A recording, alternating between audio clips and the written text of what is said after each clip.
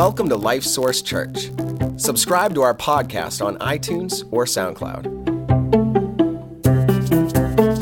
Today you're going to hear a message from Pastor Walt that we hope encourages you.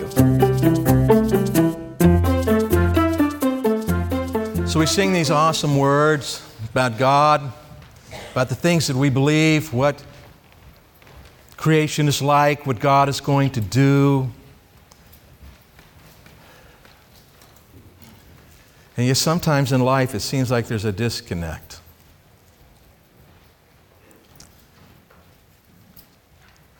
Turn on the news yesterday morning. First thing, 10-year-old girl dies because she choked on a marshmallow at a birthday party. And nobody found her till she had so much brain damage that eventually she couldn't live. Yesterday in the news as well, next story.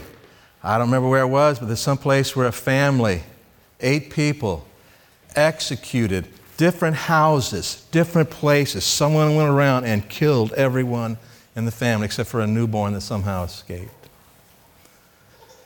And that's just yesterday morning's news.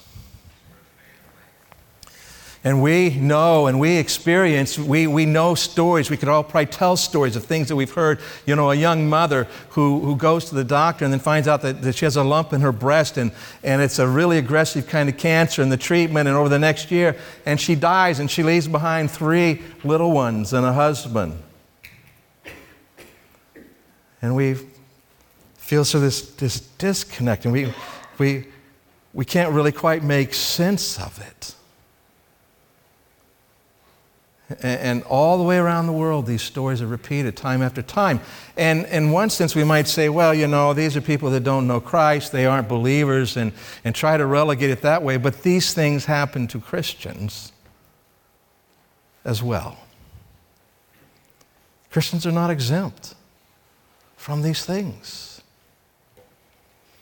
And so we're in this series talking about unbelief and struggling with unbelief, and how do we, grow in this area of our lives where unbelief doesn't undermine us, doesn't prevent us from being able to live for the Lord the way that He wants us to and the way that we want to.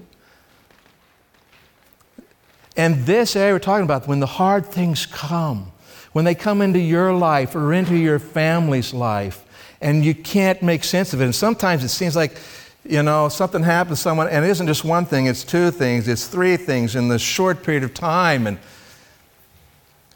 And people lose their faith sometimes, don't they? They come up with questions they don't know how to answer.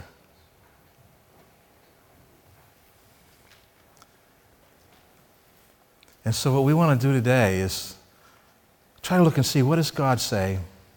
How do we keep ourselves in a position where we are able to keep believing God and go forward? Now, I have to say to you, there are no emotionally satisfying answers to these hard things. In other words, they feel really bad. And for good reason. You know why? Because they are really bad. And they feel bad. And so emotionally, it's not like we're going to find a solution and go, oh, now I get it, everything's fine. And if you do that, I think something's wrong.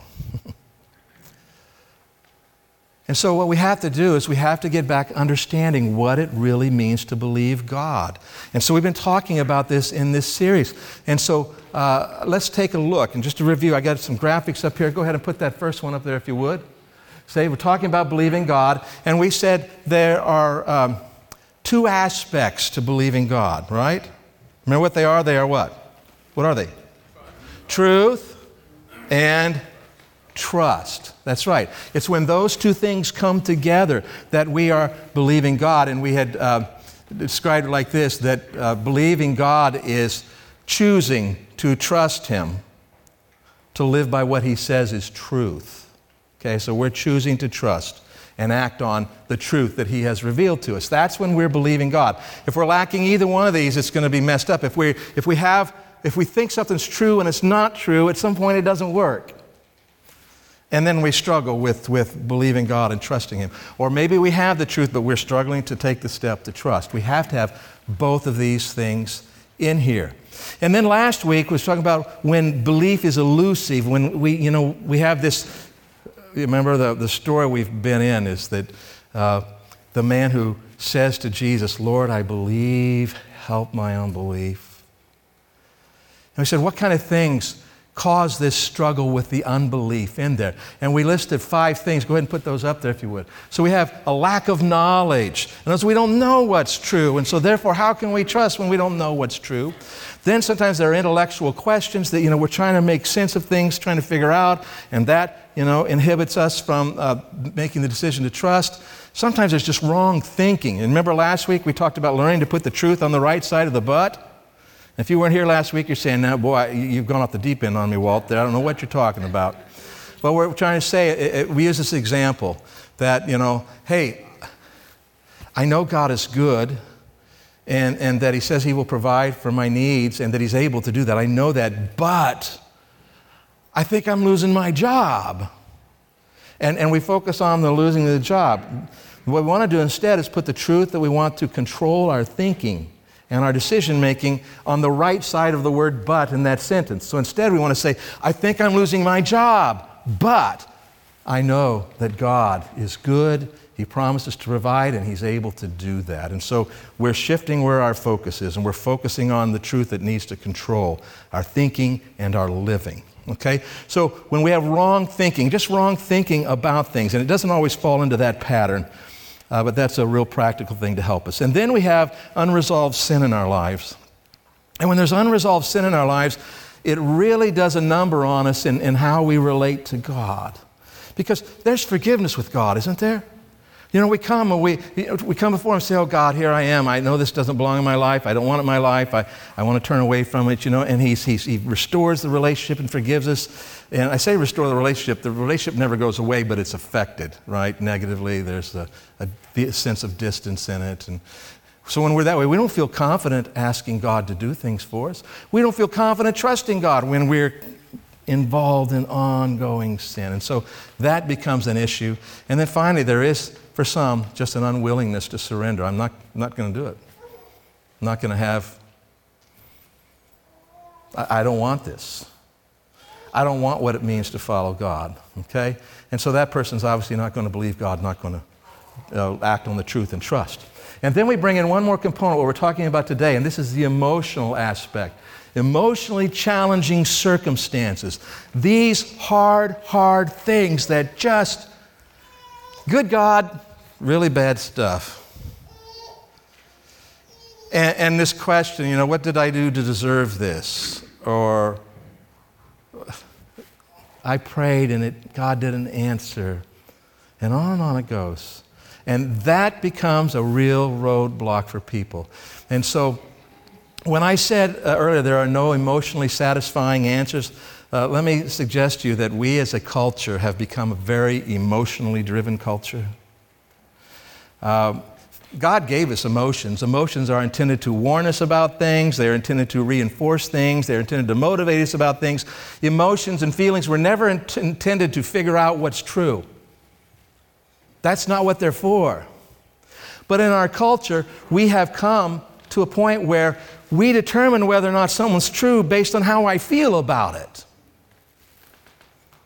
And if I'm doing that, then I am in a world of hurt. And there will never be an emotionally satisfying answer because the feelings, they don't do that. They don't figure those things out. And so it's really crucial that we get to the truth, understand the truth about it. And yeah, our emotions are there, and like I said, the answers are not emotionally satisfying, but we know the truth, we can understand the truth, we can begin to govern our thinking by the truth, we can begin to make life decisions on the basis of truth, trusting God, believing God, and our emotions will find their right level. Okay? And then they can work for us instead of against us. Now, thankfully, as always, these major things in life, God has something to say in the Scriptures about them. And I want to say to you that I feel very challenged bringing this sermon to you today because as I worked on it, I began to realize that this sermon could have easily been a sermon series, all right? Because there's a lot of stuff related to this. And because of that, we will not be doing what we normally do, which is typically sit down and spend long sections of Scripture and dealing with them, because I'm going to have a lot of Scriptures to get with you on, and we are going to put most of them on the screen behind me. But let's do this. Let's go to the Lord in prayer. Father, I pray that as we spend this time here looking at your word, considering what's really true so that we might choose to trust you, help us to see what we need to see. Lead me along, Father, in what I say and how I say it. And I pray that we would all open our hearts to you to already say yes to you about whatever is really true and right. We need to hear from you. And I pray this in Jesus' name. Amen. Take your Bibles and turn to the Gospel of Luke. We're going to start there, and we're going to look at just part of this passage, and then we're going to come back to it later. The Gospel of Luke, it's on page 1201 in the Bible that's in the chairs there, and we encourage you, if you don't have a Bible with you, to take one of those Bibles and follow along. This will be the only passage you'll be looking up today.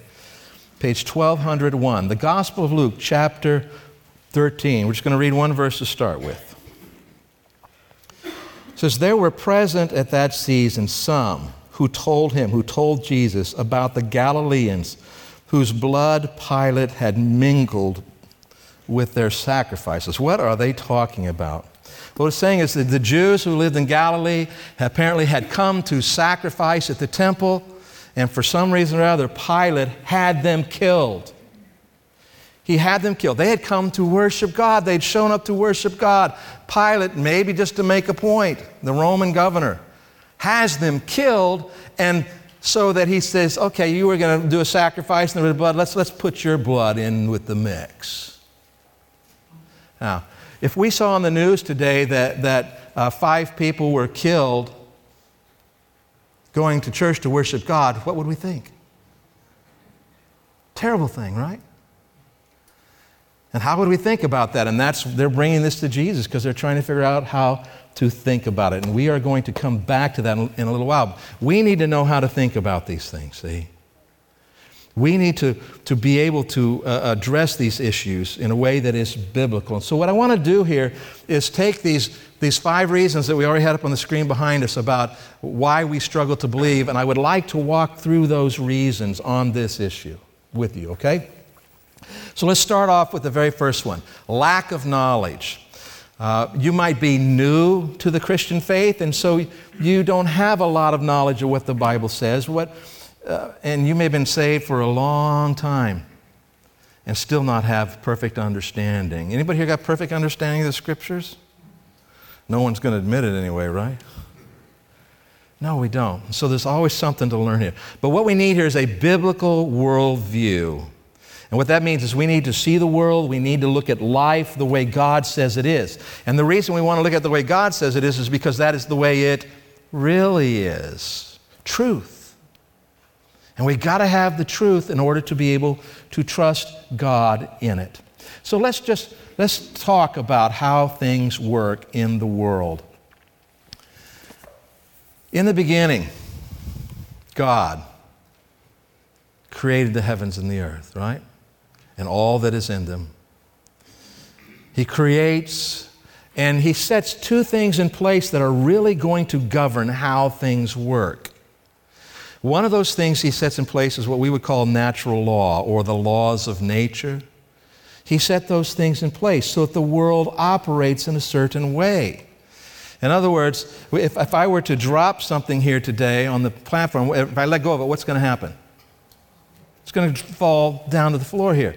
It's not going to fall to the floor because I let go of it and God grabs it and God then puts it down there.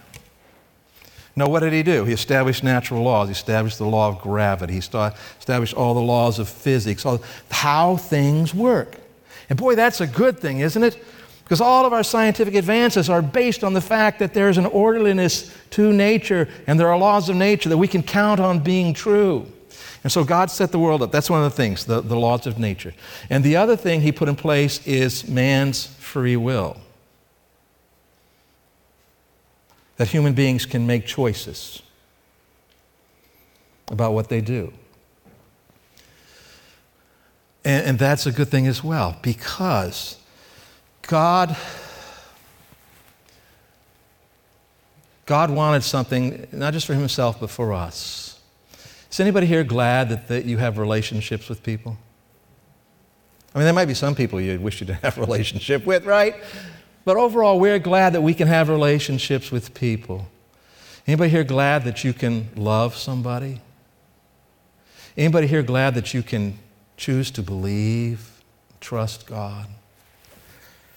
Without free will, you couldn't do those things. You would just be a robot. Anybody remember the little dolls that they used to have, that, the baby dolls, and you'd pull the string on the back and let go and say, "I love you"? Did that little dolly love you? Did it have any choice but to say that? It had no choice but to say that. And what I want to say to you is, if God did not give us free will, there would be no love. There would be no faith. There would be no relationships. And so God established those two things, and those two things pretty much govern everything that we experience in the world.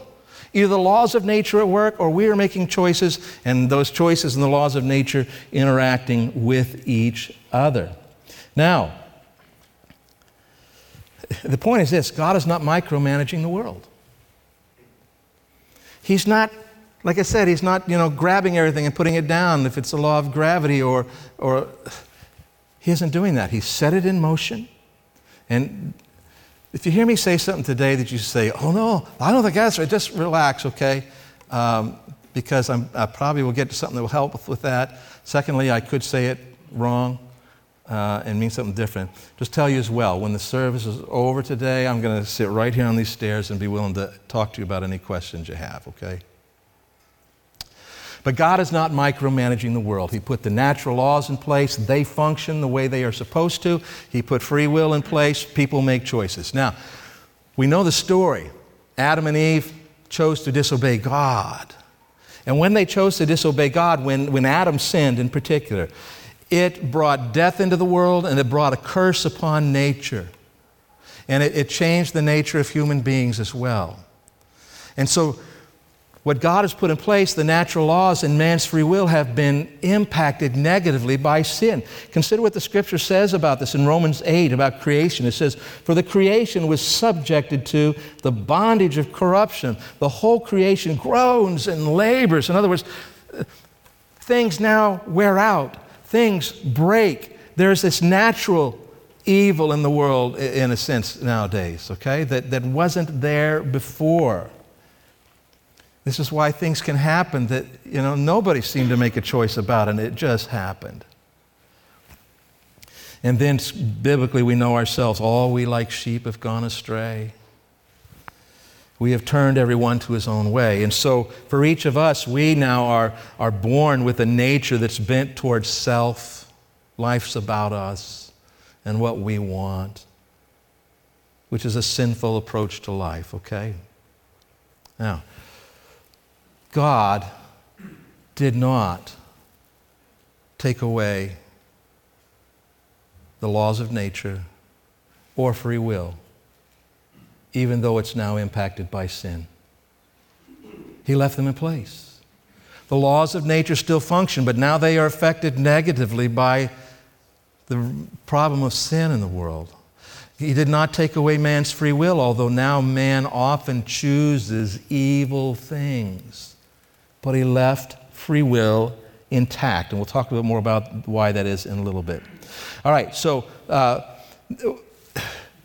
when we have this sense, okay, laws of nature and free will, so what's God doing? Well, God is actively involved in now redeeming sinful people and redeeming the world. He's in the process of bringing us back to Him. 2 Peter chapter 3 says this, "Nevertheless, we, according to His promise, look for new heavens and a new earth in which righteousness dwells." That's where we're heading. That's where God is going to take us. He's going to redo creation and remove the curse of sin from it. And then Titus chapter 2 says about us, He gave His life to free us from every kind of sin, to cleanse us and to make us His very own people, totally committed to doing good deeds. And so God He's not abandoned the world. He is actively involved in the world with His redeeming purposes. And He is making sure that His big picture plans and purposes are being accomplished. Okay? The big picture, the things He says, this is what I am doing, that is going to happen. Now, I'm going over all this because I'm trying to help you to see how the world works. Because remember I said God is not micromanaging everything, and He's not. But that does not mean He's not actively involved. And that's what I want you to see here. God is making sure that His big picture plans and purposes are being accomplished. Ephesians 1:11 says, He makes everything work out according to His plan. Now, does that mean that God is doing everything that happens? No, it's just whatever is happening, He's making sure that it is going to accomplish His plans. Let me say this to you. Let's just talk for a moment about the concept of God's sovereignty. Now, for some of you, that may be a word you know. For others, it may not be a word you know. We're talking about sovereignty. It's talking about reign, God's reign over everything, that God is in charge over everything. He rules over everything. There are some who say, for God to rule over everything and to make sure it turns out the way He wants, God must control every detail all along the way. He controls man's choices. He controls every aspect. But I want to say to you today that I think that's too small a view of sovereignty. God is so sovereign that He allows the laws of nature to work and allows free will to exist, and He still brings about His purposes and plans. That is how sovereign He is. Okay? So He is absolutely at work in these things. And we love this verse. I don't think we always understand it right, but Romans 8:28, and we know that all things work together for good to those who love God, to those who are called according to His purpose. Now, does that say that God makes sure that everything that happens to you is good? That isn't what it says. No, it's very clear that whatever happens to you, whether it's good or bad, and we're going to see that before we're done, God will make sure that He's able to bring good out of it in your life, especially as you cooperate with Him. In other words, everything that happens can be used to glorify God and for our good. Otherwise, God will not let it happen. He will intervene. He does intervene as needed. But this doesn't mean that God actively causes or actively prevents everything that happens or doesn't happen. If God needs to intervene to accomplish His plans and purposes, He will. What do we call those interventions? The laws of nature function like they normally do. What do we call it when God intervenes and interrupts that? Miracles, that's right. God can work miracles. God does work miracles, and He will as needed.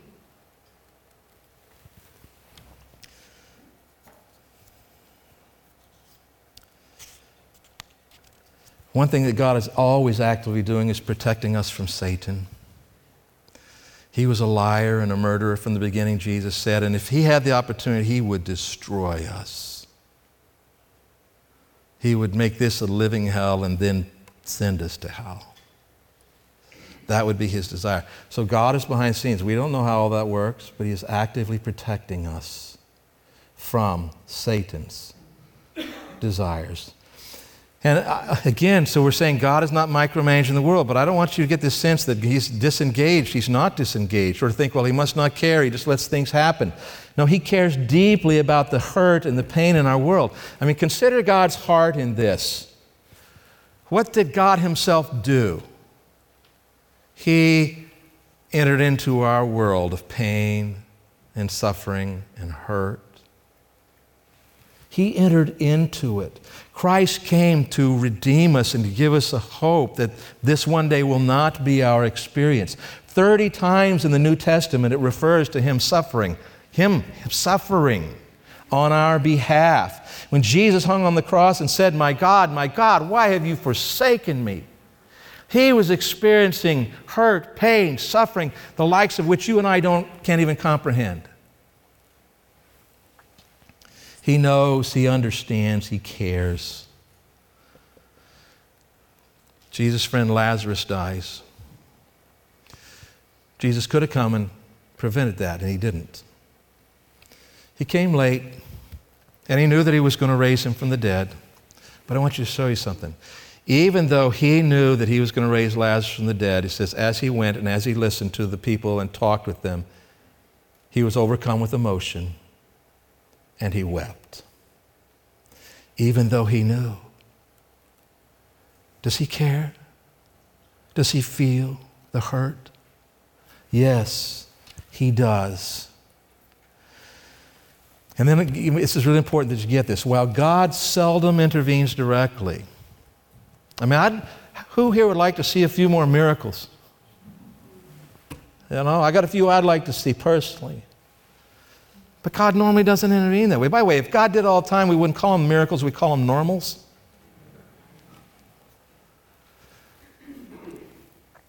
So God doesn't often intervene directly, but he is always, every moment, every day, intervening in our world through his people. In his people and through his people. In other words, God has not left us to ourselves. We come to Christ, he indwells us, and he is working in us all the time, intervening in us, helping us to see, helping us understand, helping us to respond differently. That means when this bad stuff happens, we have not been abandoned. We are not alone. He is in us, working. The author of Hebrews says that he will never leave us nor forsake us. He doesn't do that. He's working in us. And let me tell you how he reaches in the world. This hurt happens, these things happen, and then his people reach out to the one who's hurting. And what has God just done? Actively intervened in the world through his person, through his people. How big of a role do we have then? We have a huge role to play, don't we? God wants to touch this world through us. God wants to love this world through us. God wants to care and help and provide for this world through us. We are his eyes. We are his ears. We are his hands. We are his feet. God does intervene, and he intervenes through us. And so when we start to struggle with the hurt and pain that's in the world, the question is, what are we doing about it? How are we responding to it? Are we letting God reach out to this world through us in that? And so lack of knowledge, we need to understand that this is how things function. Laws of nature which have been hurt by sin. The free will of man has been hurt by sin, which means people make evil choices. But nonetheless, God is actively intervening in us and through us in our world. So a lack of knowledge.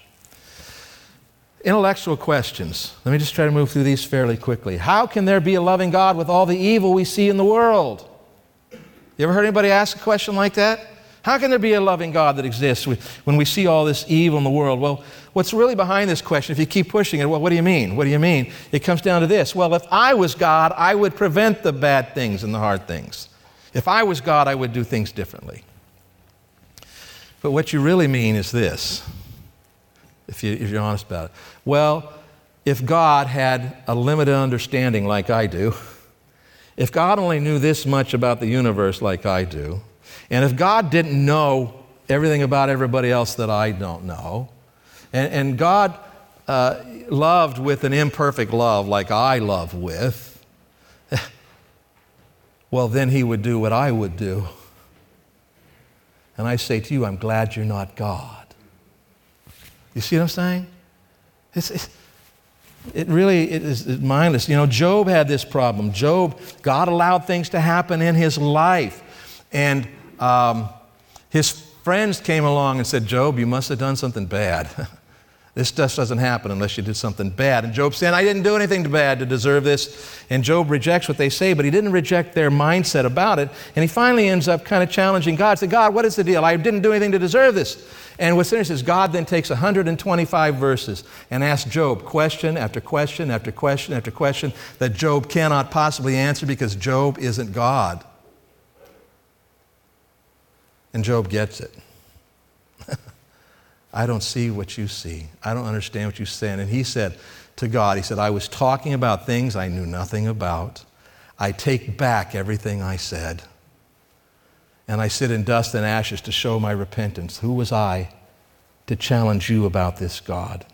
When I say, who was I to challenge you, that's nothing in the world wrong with coming to God and saying, God, I don't get it. God, this is hard. God, I don't know what to do. That's fine. Job was challenging God on a different level. And then this question, well, why doesn't God just do away with the whole sin thing? Just do away with it all. Well, we already established if God does away with it all, there's no more free will, and we go back to the robot deal, the little pull the string, I love you. So he isn't going to remove the free will. He cares about us too much. But let me say this.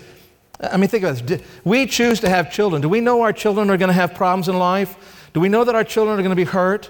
Do we know that our children are going to have risks? Why do we have kids then? Now, I know there's a couple of you today say, yeah, why did I have kids? But we have kids because we want to love them. And we want to experience love from them. And we want to give them an opportunity.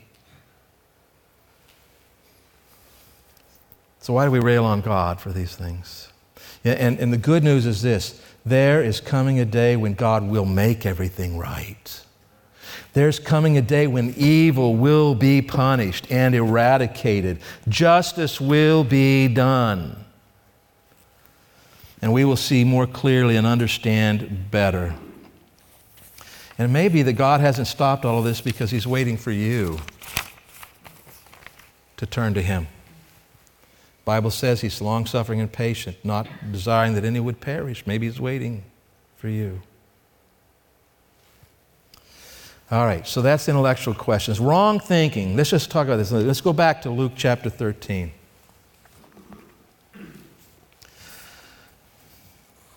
There's wrong thinking about stuff. Sometimes people have this idea that there's a direct connection between bad things that happen and our behavior.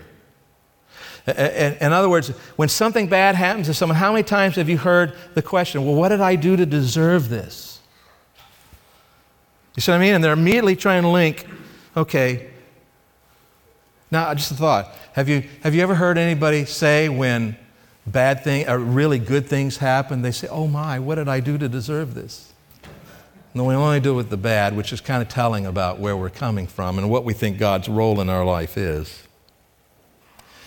So here we are in Luke chapter 13. Let's read that again. There were present at that season some who told him about the Galileans whose blood Pilate had mingled with their sacrifices. Terrible. This is not right. It's not just. What did these guys deserve? They were coming to worship. Maybe they did something wrong. Maybe they had hidden sin. Who knows? Verse 2, and Jesus answered and said to them, do you suppose that these Galileans were worse sinners than all other Galileans because they suffered such things? So he brings that up, right? Oh, so you're thinking that they suffered this because they did something wrong. He says this, I tell you, and what's the next word? I'm asking you, what's the next word? I tell you, no. That's not what's going on here. The laws of nature are working. Free will is being exercised. These things are happening.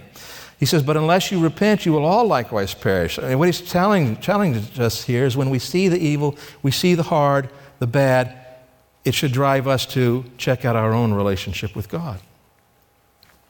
Turn our focus to spiritual things. Verse 4, or those 18 on whom the tower in Siloam fell and killed them. Do you think that they were worse sinners than all other men who dwelt in Jerusalem? I tell you, no. But unless you repent, you will all likewise perish. Turn your own thoughts to your relationship with God. And so there isn't this direct connection that we sort of find ourselves thinking that there is. Now, that doesn't mean that the laws of sowing and reaping work, okay? Learning to live by God's wisdom work. But those things are built into the system. God built those in to the system. And if the Bible talks about chastising, God will chastise his children because he loves them. That means he'll bring discipline or correction in your life. He could bring problems into your life. He can do that. But if that comes, I guarantee that you will know what's going on. Good parents on earth do not grab their kids and whack them on the rear end a few times and then say, you figure out why I did that. Right? In fact, we would call that what? Abuse. God is a better Father than we could ever imagine being. If he's going to chastise us, he will make sure we know what it's for. It will be very clear to us. But other than that, it was wrong thinking. Think there's this direct connection between bad things and our behavior. And then, why did God allow this to happen to me? and to be honest, I want to say something that sounds kind of harsh here, but I say, why not you? We all live in the same world, the same fallen nature. We all live in the same world with people with free will who make bad and wrong choices. Why not you? Why not me? It happens to all of us. And you remember Romans 8:28, right? God works all things together for good. Just a few verses down from there, in verse 35, he says this, who shall separate us from the love of Christ? Shall tribulation or distress or persecution or famine or nakedness or peril or sword? Why did he list those things? Because they could happen. They could happen to them. And he says, when all this stuff is happening to you, don't think God doesn't love you. You're not separated. None of that can separate. God loves you. And he's at work in your life whether things are going good or whether things are going bad. And he loves you and cares about you and is at work. And then I want to say this last one, and it's risky for me to say it because depending on where you're coming from, you may hear something I'm not saying. But I'm going to say it anyway. This is wrong thinking to say this. God has a reason for everything. Now, some of you just swallowed real hard. Something terrible happens, and we say to this person, well, God has a reason for everything. Your baby dies or falls under the car as you're driving away, and you run over your baby, and then someone says to you, God has a reason for everything. The implication here is that God did this. God brought this to pass for his good reasons. I'm telling you, that isn't the way I see God working in the Bible. What God tells us is what we read in Romans 8:28, that when that terrible things happened, God has not abandoned you. God is still going to work in your life, and God can use even that most horrific thing that has happened and turn it for good somewhere. You see the difference? And I think we mean well when we say God has a reason for that. What we want to say is, look, God's at work. And that's true. But let's be careful about how we think about these things. All right, let me just close out quickly with these other two. Unresolved sin. I think the sin we're probably talking about here is being angry with God because he didn't prevent something or because he allowed something or didn't make something happen. We become angry with God. It's not a problem to get angry with God. That's not a problem. Read the Psalms. David's angry with God from time to time. He's angry. He says, I don't get it, God. I don't understand. I don't do this. But David comes around and always says, okay, but no, look, I know. You're God, and you know. I don't. It's when you get angry and then purpose to stay angry. Nothing wrong with having the feel of anger. Deal with it. Be open, honest with God. But you can't stay there. And that brings us to the last one. That's just an unwillingness to surrender. You see, if you choose to stay angry, you probably end up unwilling to surrender. You become bitter. And the problem is you get stuck in the nastiest, ugliest place because something terrible has happened. You can't make sense of it. You're frustrated. And instead of yielding yourself to God and humbling yourself to God where he now works in your life and you grow, and you get stuck right there. And you never escape it until you're willing to surrender to the Lord. Some final scriptures for you and a strong suggestion I want to make to you. Paul said this in Romans 8:18. He says, "For I consider that the sufferings of this present time are not worthy to be compared with the glory which shall be revealed in us." The worst things that happen in this life are like this compared to eternity. If you lost a loved one unexpectedly and through just terrible circumstances,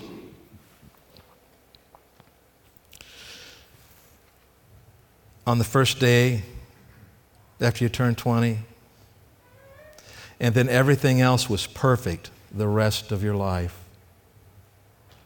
and someone asks you, "How was life?" what would you say? Start off rough, but man, has it been awesome. But when we find ourselves in heaven with the Lord, for day after day, year after year, decade, century, millennium after millennium, what will we be experiencing? This life will be nothing. In fact, in 2 Corinthians, Paul talks about this life, and he says, "For this light affliction, which is but for a moment." That's how he describes it. And then know this, God is faithful. He's going to do all these things in your life that He promised to do. You can believe Him. You can choose to trust God to live by whatever He says is true. Jesus in John 16 says, "You will have suffering, but be courageous because I have overcome the world." You'll have suffering in this world, but I've overcome the world. The bad, the hard, the evil doesn't have the final say. God does. And so we can choose to believe Him. And so my strong suggestion to you is this, that now's the time to learn to think this way. Now's the time to learn to think biblically about these things, because you don't want to be trying to learn this when you're in the middle of it. Now's the time. Let's go to the Lord in prayer. Father, thank you for your word, that you do speak to these things, Lord, and these are still big questions, and I certainly don't feel like we've answered everything here today. If we could do that, we would be you. So we ask for your grace, your mercy, your comfort. We thank you that you do work in our lives and you do intervene. But Father, I pray that we will believe what's really true. We will understand how you work as best we can, so that we might be able to continue to learn what's true and choose to trust you, and so believe you. And I pray this in Jesus' name. Amen.